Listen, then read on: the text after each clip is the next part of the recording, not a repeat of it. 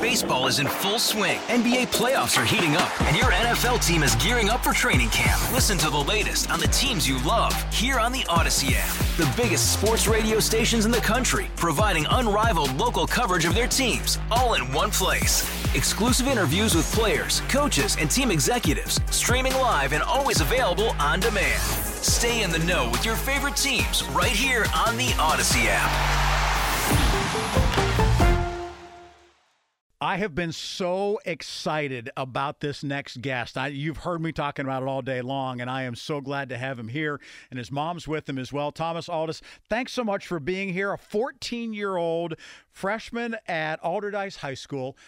As an 8th grader at Colfax, you decided to enter a robotics competition, a science and an engineering contest. Tell us a little bit about what you wanted to do and how much did it change from what you thought you were going to do to what you ultimately ended up doing?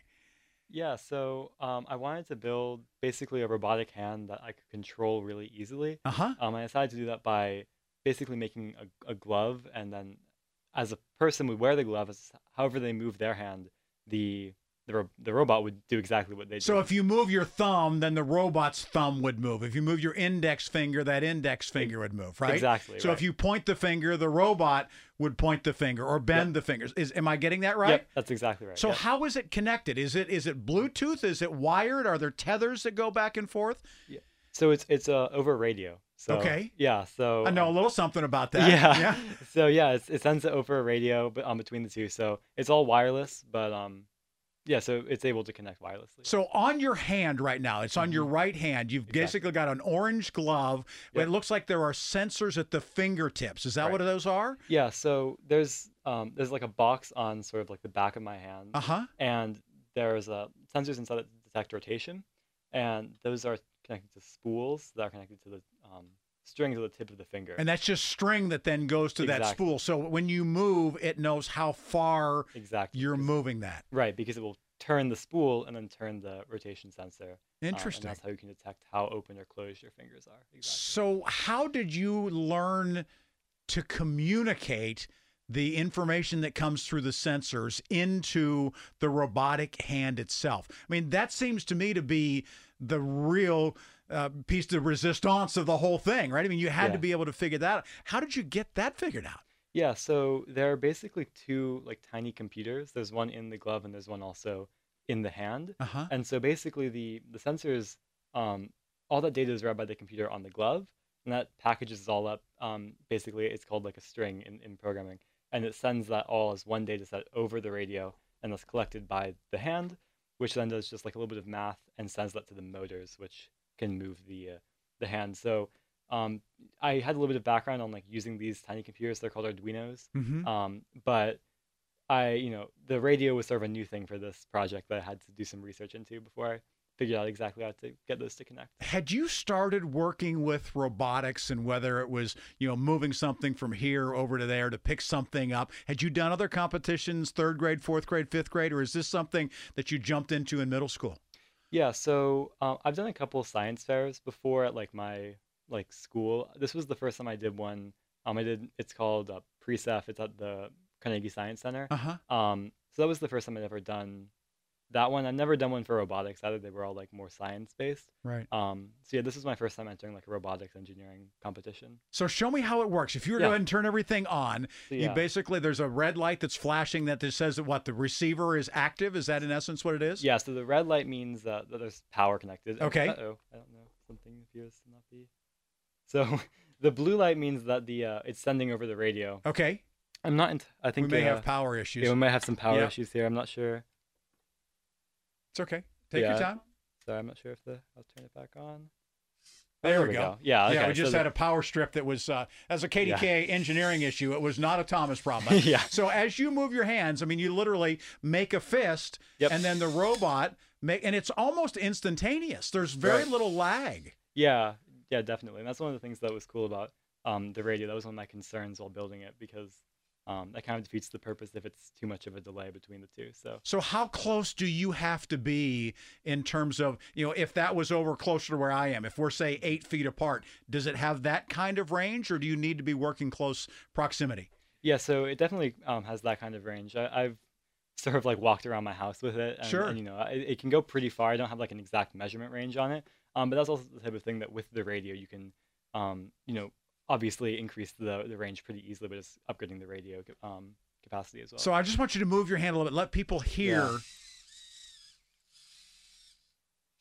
And all that is doing is it's opening and closing each individual finger and or thumb on the robotic hand as he does the same thing. So it really is mirroring what you do. Exactly. Why would that be important? Why would that be important from a usefulness standpoint of a robotic hand? Yeah, so what really makes this interesting is that it, the sort of goal is to make it as if a human were actually in wherever the robot is, without the human actually having to be there. So you can imagine in like a dangerous situation or a search and rescue type of situation where a human might ideally go because they're more they can move things more precisely and do that sort of thing.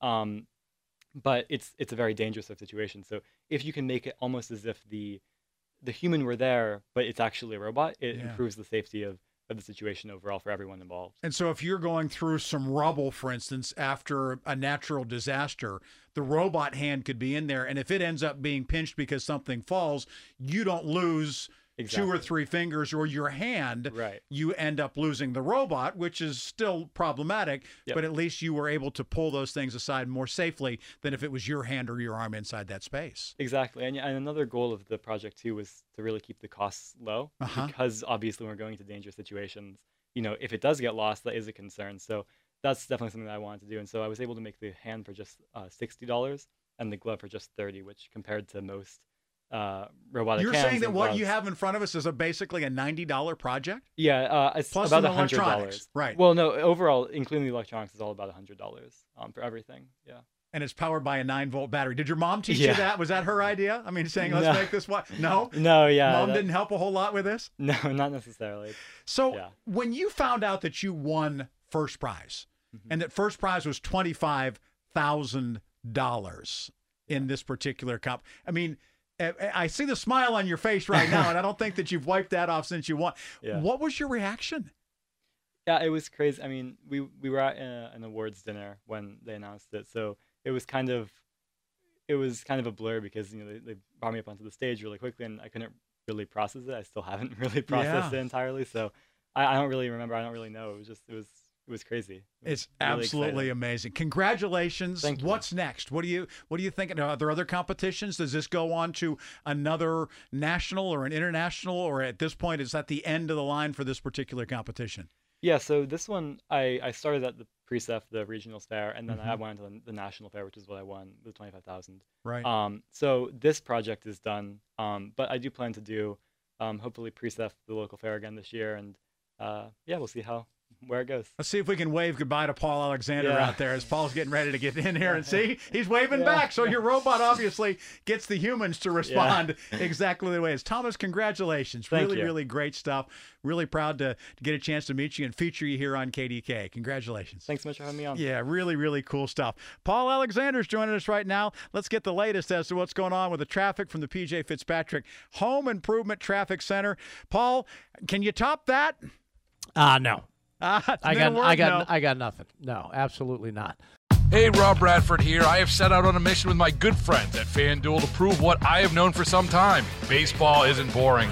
Now I have a daily podcast to prove it with some of the most notable people in the baseball world, screaming baseball isn't boring from the mountaintops, or at least agreeing to come on our show. Players, managers, GMs, and yes, even the commissioner of baseball, Rob Manfred. It has been a constant wave of baseball's most powerful voices. So join the revolution. Subscribe and soak in Baseball Isn't Boring. Listen on your Odyssey app or wherever you get your podcasts. You'll be glad you did.